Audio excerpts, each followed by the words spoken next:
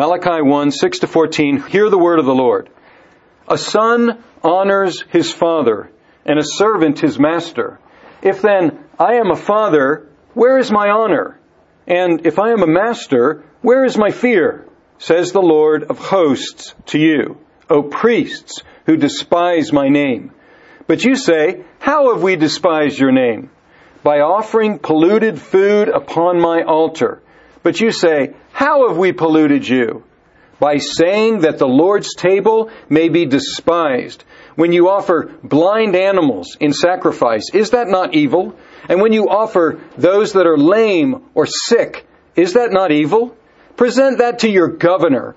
Will he accept you or show you favor? Says the Lord of hosts. And now, entreat the favor of God, that he may be gracious to us. With such a gift from your hand, will he show favor to any of you? Says the Lord of hosts. Oh, that there were one among you who would shut the doors, that you might not kindle fire on my altar in vain. I have no pleasure in you, says the Lord of hosts, and I will not accept an offering from your hand. For from the rising of the sun to its setting, my name will be great among the nations, and in every place incense will be offered to my name, and a pure offering. For my name will be great among the nations, says the Lord of hosts. But you profane it when you say that the Lord's table is polluted, and its fruit, that is, its food, may be despised. But you say, what a weariness this is! And you snort at it, says the Lord of hosts. You bring what has been taken by violence, or is lame, or sick, and this you bring as your offering. Shall I accept that from your hand, says the Lord? Cursed be the cheat who has a male in his flock and vows it, and yet sacrifices to the Lord what is blemished. For I am a great king, says the Lord of hosts, and my name will be feared among the nations. Let's pray. And now may the words of my mouth and the meditations of our hearts be acceptable in your sight, O God, our rock and our Redeemer. Amen.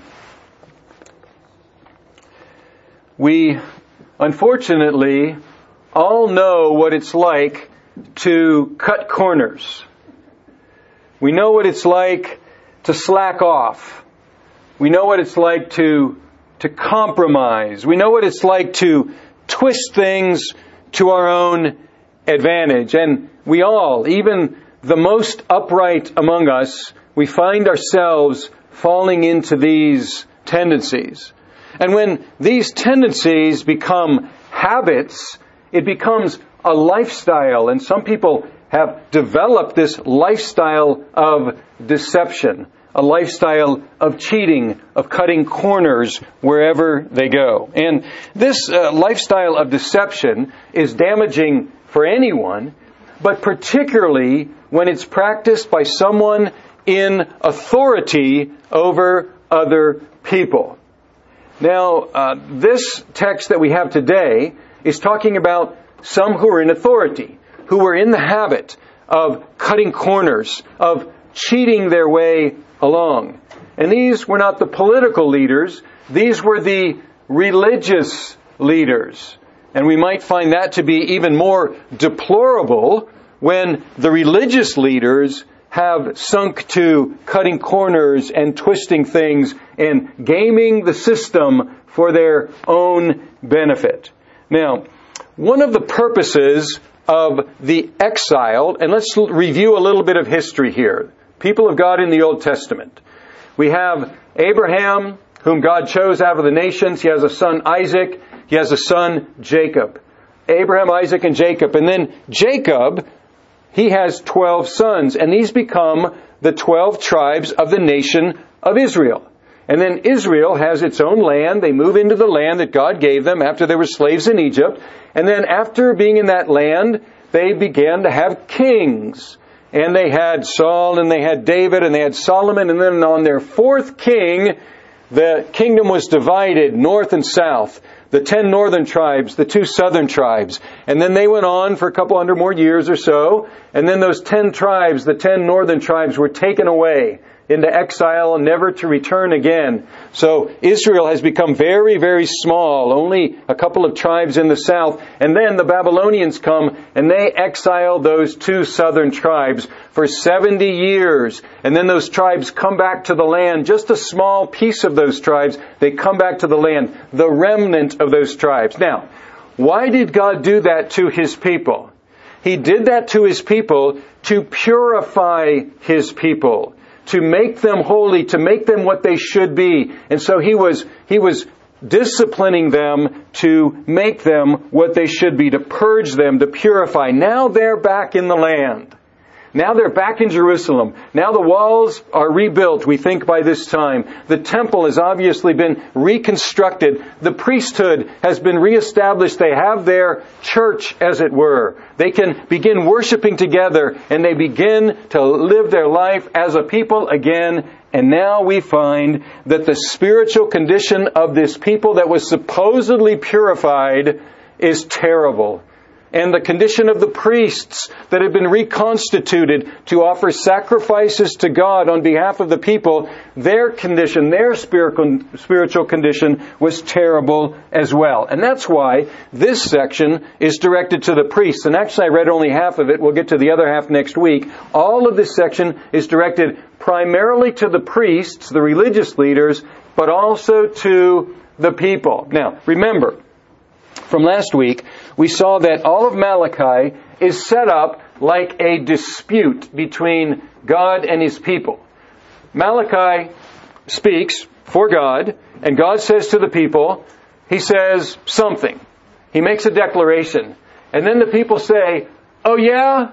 And they challenge God. And then God responds, and He demonstrates that what He said was true, and then there is a response. So all through Malachi, we have God's declaration, the challenge of the people, the explanation of God, the demonstration, and then we have the response. So look for those 4 movements in all of these disputes. Now, God began here with a declaration with which all would agree. And I want you to notice how God identifies Himself throughout Malachi. He calls Himself the Lord of hosts. The Lord of hosts. Host means multitude. And usually this word is a military word. So we could think the Lord of armies, the Lord of troops. We could translate it like that. And this is a very useful thing for Malachi to do, because here's Malachi confronting the religious leaders of his day. And so he keeps reminding them, these are not my words, folks. These are the words of the Lord of troops. These are the words of the captain of the armies. And what he says to them, to begin with, is something with which everybody would be in agreement. Look at verse 6. A son honors his father, and a servant his master. Now, he's stating something that everybody would have said, yes, of course, we know that. And he's not stating it in this way. He's not saying that a son should honor his father. He's saying a son does honor his father. Because at least in those days, that's what sons did. And he wasn't saying that a servant should honor his master. He's saying that's what servants do.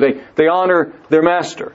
And then, having established that, with which everyone would agree, then he asks a question. 2 questions.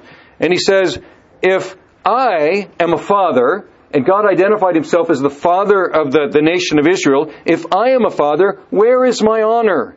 And if I am a master, where is my fear? Says the Lord of hosts, the Lord of armies, to you. And then he points out to whom he was speaking. To you, O priests, who despise my name. There's the declaration of God. You despise my name. And then the priests put their hands on their hips and say, how have we despised you?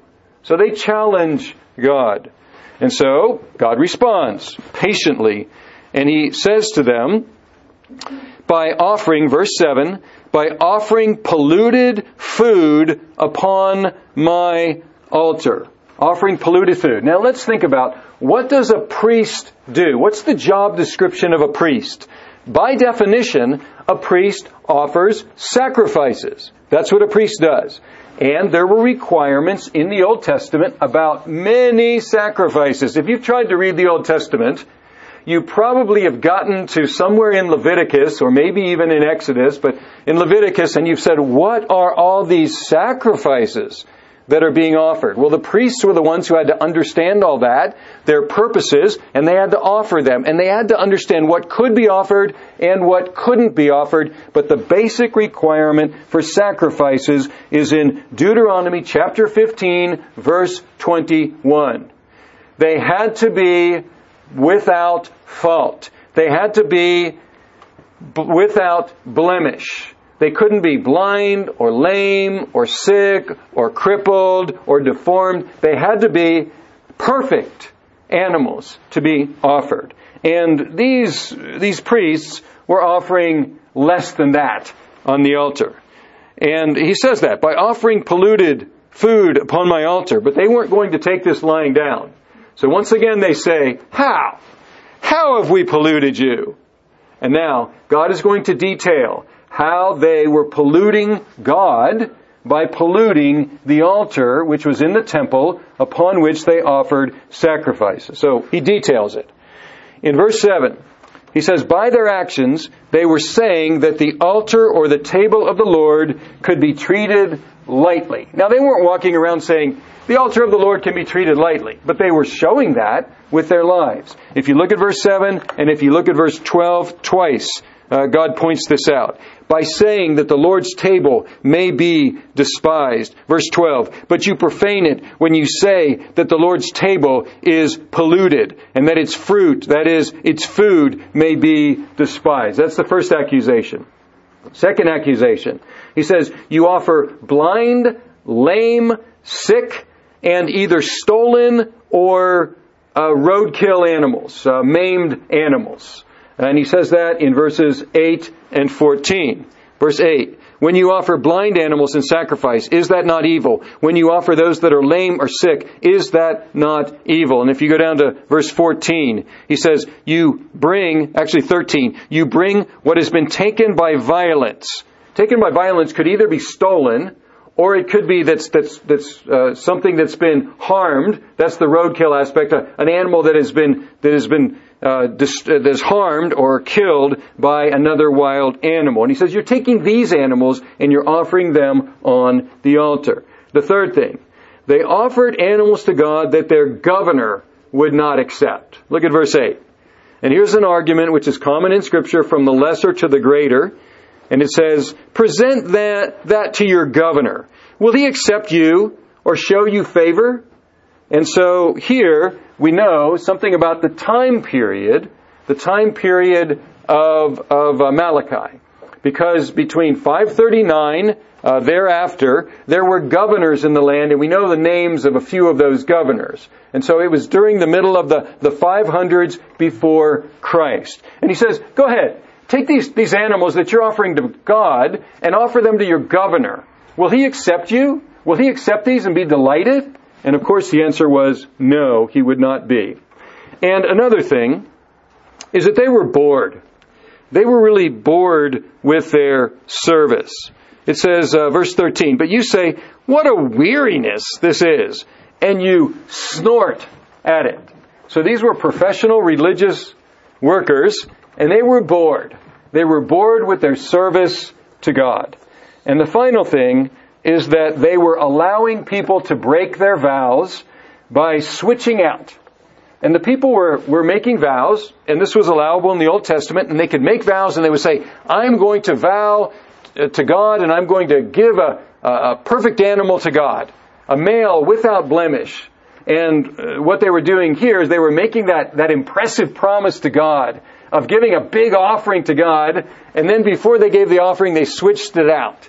And instead of giving the perfect animal, they gave some sort of a blemished animal. And the priests were in cahoots with this. So the people were doing it, the people were cheating, and the priests were allowing them, encouraging them to cheat as well. Now we might ask ourselves the question, why would they do this?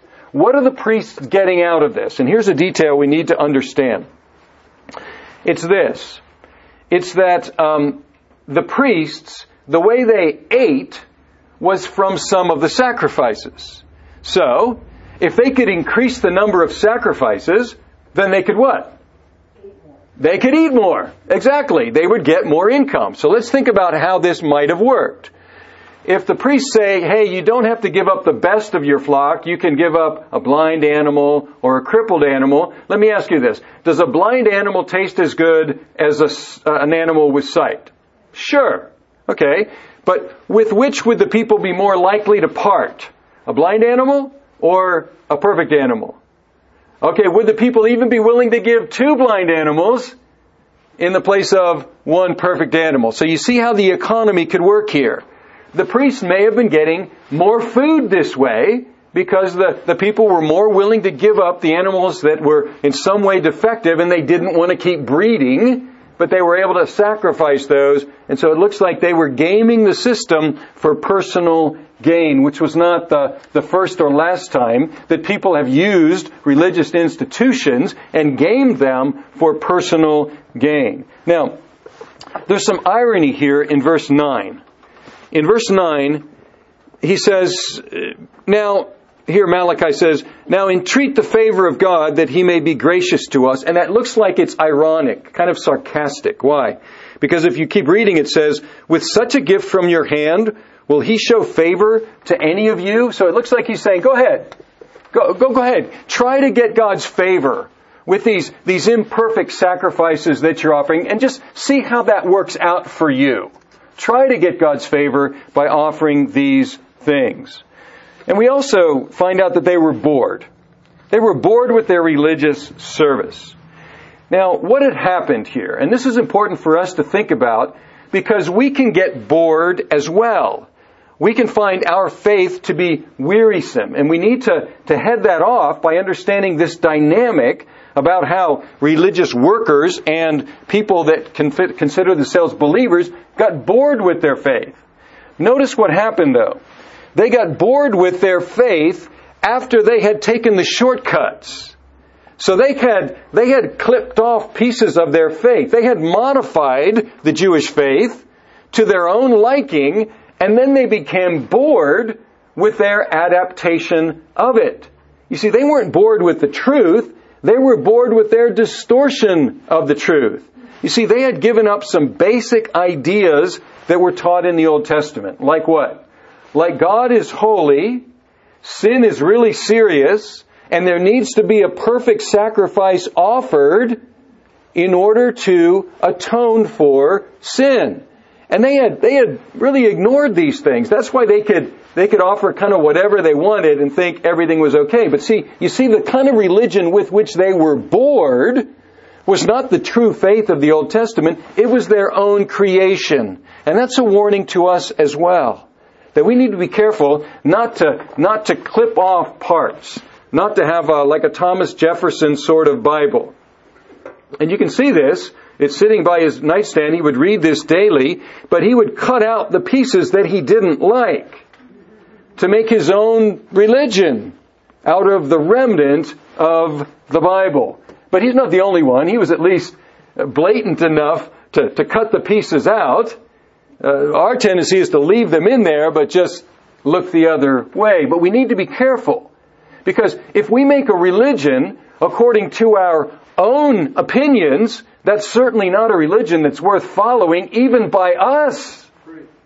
And we will become bored with that creation of our own faith. The only way that we can maintain our faith intact and vibrant is to stick to what God has revealed. And there is historical verification of what I'm saying here in the Christian church. Because we find that when the Christian church turns aside from the truths of the Bible and starts preaching whatever might be the modern opinions of the day, those churches might attract a few more people for a little while, but then those churches begin to decline precipitously. Why? Because the practitioners of this new invented faith get bored with it after a while and say, why bother? I can find the same thing on talk shows on TV. There is nothing distinctive here. So this is a warning to us. And then it's very severe, very serious what God says here. Verse 10. He says, "Oh, that there were one among you who would shut the doors, that you may not kindle fire on my altar in vain. I have no pleasure in you, says the Lord of hosts, and I will not accept an offering from your hand." Do you see what he's saying here? He's saying, would somebody please rise up and close the doors of the temple so that worshipers can't go into the temple, so that priests can't go in and offer these sacrifices, because I will not accept these sacrifices and I will not be pleased with you. He's saying it would be better that there is no worship going on than evil worship of our own invention. That's a radical statement. So much effort had God invested into the temple, that it would be built and that it would be then rebuilt. And it was rebuilt again. The doors were open again. Sacrifices could be offered. There was a way to God once again through the sacrifices. And God says, just shut the doors. Just shut the doors. That would be better. That the doors would be shut than that you continue to offer these evil sacrifices. Now, this is how the demonstration plays out. So we have the declaration, we have the challenge on the part of the people, and then we have this demonstration. And this is a very strong demonstration, isn't it? That the priests were really cheating, that the people really were cheating.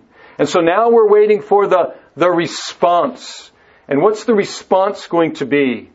The response, interestingly, is not a response by the priests or by the people. It's a response by the nations.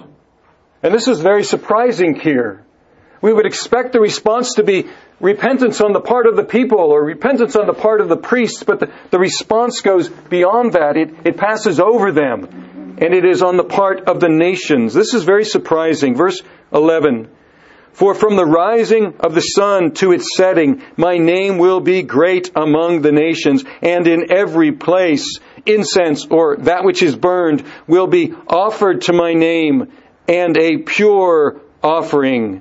For my name will be great among the nations." And then the last verse, verse 14, "For I am a great king, says the Lord of hosts, and my name will be feared among the nations." The priests may not respond, the people may not respond, but the nations will respond.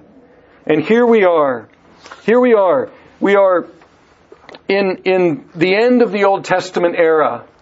And there's a contrast here. And the contrast is between the people of God and the priests of the people of God and the nations. And the people were dishonoring God, but he says, among the nations I will be recognized as a great God. And the people of God were offering these impure sacrifices, but he says, among the nations there will be pure sacrifices that are offered. So here we have the end of the Old Testament. We're getting close to that time when the Old Testament is going to close, and there will be some centuries without any new additions to the Old Testament. And then we have the beginning of the New Testament with Jesus Christ. But here we have the end of the Old Testament, and we have the supposedly purified remnant of God's people back in the land, back offering sacrifices, but they were not able to secure God's favor through their sacrifices. Why? They had a corrupt priesthood offering impure sacrifices. But we have to recognize something, and that's something we learn about in the New Testament. And that's this. Even if they had done everything right, they still didn't have the priesthood they needed, and they still didn't have the sacrifice they needed. Why not? Well, even if the priests were following the rules, the priests themselves were still sinners. And that's why the priests had to offer sacrifices for themselves first, and then for the people. And there's something of a lack of equality here in the sacrifices. Did the sheep sin? Did the goats sin? Is that why they had to lose their lives? Did the oxen sin? Is that why they were sacrificed? No. Who sinned? Humans sinned. And if the price of sin, which we find all through the Scripture, is death, then we should think about this and say, well, now wait a minute. If humans sinned, then who are the ones who should be punished with death? Oxen? Sheep? Cattle? Birds? No. Humans.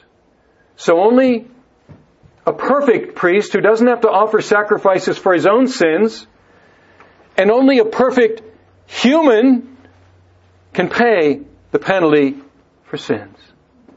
And if you want to know how this spells out or plays out, go to Hebrews.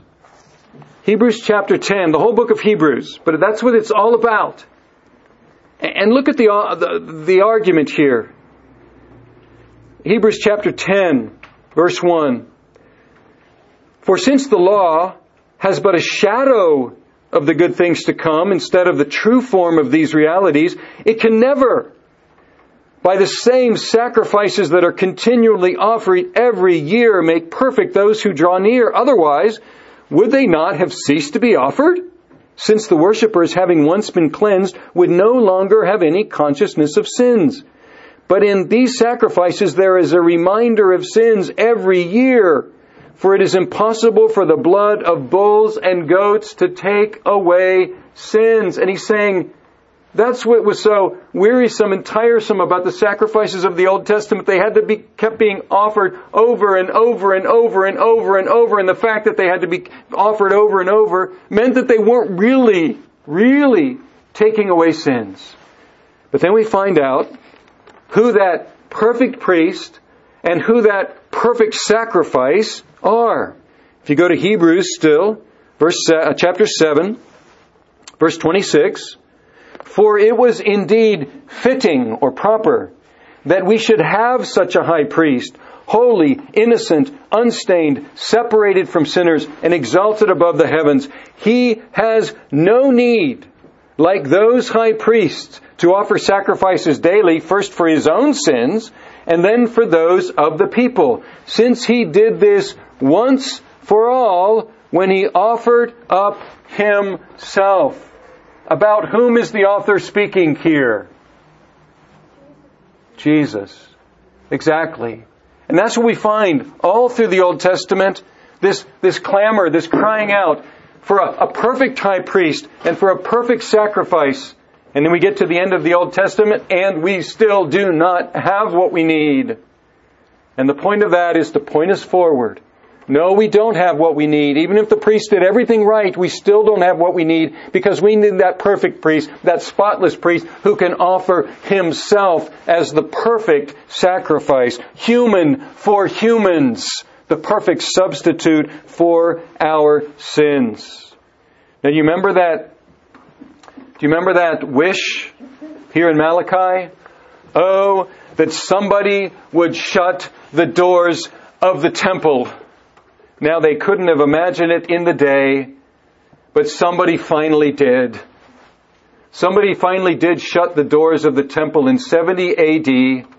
The Roman general came to Jerusalem and took the temple down. Not only shut the doors, but knocked them down, knocked the building down. And it has not been rebuilt, and it does not need to be rebuilt because there is no longer a need for a priest. There is no longer a need for sacrifices because the perfect priest has already offered himself as the perfect sacrifice. So, if we trust in Christ, and that's the invitation this morning and always, if we trust in Christ as the perfect priest, offering the perfect sacrifice for us, we no longer need to offer sacrifices for our sins, nor could we. Because the perfect sacrifice has already been made. And we no longer need to go around to find somebody who will represent us as a priest before God, because we already have the perfect high priest who represents us always before God. This is the gospel, by the way. This is the good news. Believe in Jesus because He is the great high priest who offered Himself as a sacrifice for sins, and your sins if you believe in Him. And when I present this to people, they say, that's all we got to do? That means we can just go do whatever we want? And I say, well, I'm glad you're getting part of it. Yes, that's all that needs to be done for your sins to be paid for.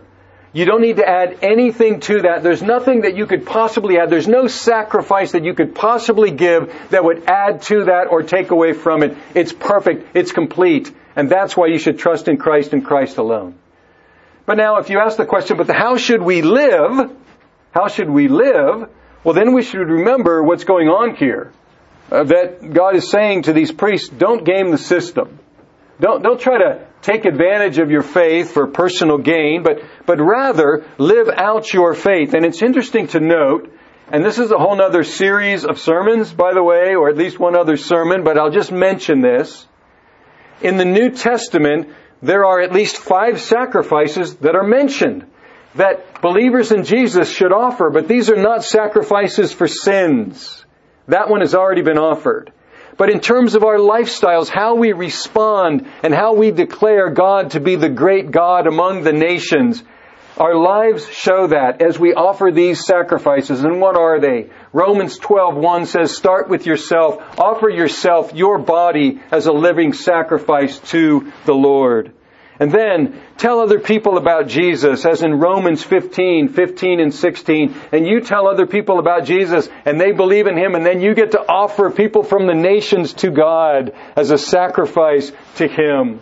And then take from your wallet and give your money so that missionaries can take the message to other parts of the world. And Paul describes that as a sacrifice to God in Philippians chapter 4, verse 18. And then lift up your voices in praise to God, as it says in Hebrews 13:15, as a sacrifice of praise to Him. And then when you find other brothers and sisters who are in need and who need help, then help them. Because in Hebrews 13 verse 16, he says, help one another because with such sacrifices God is pleased. I clarify, these are not sacrifices to pay for anything. These are sacrifices of praise and of joy and of love because Christ has already paid for everything. Now let's put Malachi together. What did God say through Malachi last week? What was the message? I love you. I love you. And now what does He say? He says, you need a perfect priest and you need a perfect sacrifice. And now we can put these two things together. Because in the New Testament, He comes to us and He says, I love you, and I love you so much that you remember that perfect priest that you need? And that perfect sacrifice that you need? I love you so much that I myself provide that perfect priest. I myself provide that perfect sacrifice. And not only that, He says, I am that perfect priest, and I am that perfect sacrifice. So, trust in that one priest, trust in that sacrifice, and then live your life. Not cutting corners, gaining the system, cheating, but live your life in this sacrifice of praise to declare God's glory among the nations. Let's pray. Our God, we thank You that what we couldn't do, what Your people could never do, what Your priests could never do, Jesus did. That He is that great high priest, that He is that perfect sacrifice who gave Himself once for all for us. And I pray, O God, that all who hear this gospel message today, here or through whatever means, would believe it and become Yours, believers in Jesus. And I pray that You would enable us who are believers in Jesus, in turn out of joy, out of love, to offer ourselves, what we are and what we have to You in praise and in service, that others among the nations might come to You and be part of that great sacrifice of praise to the great God. And we pray in Jesus' name, amen.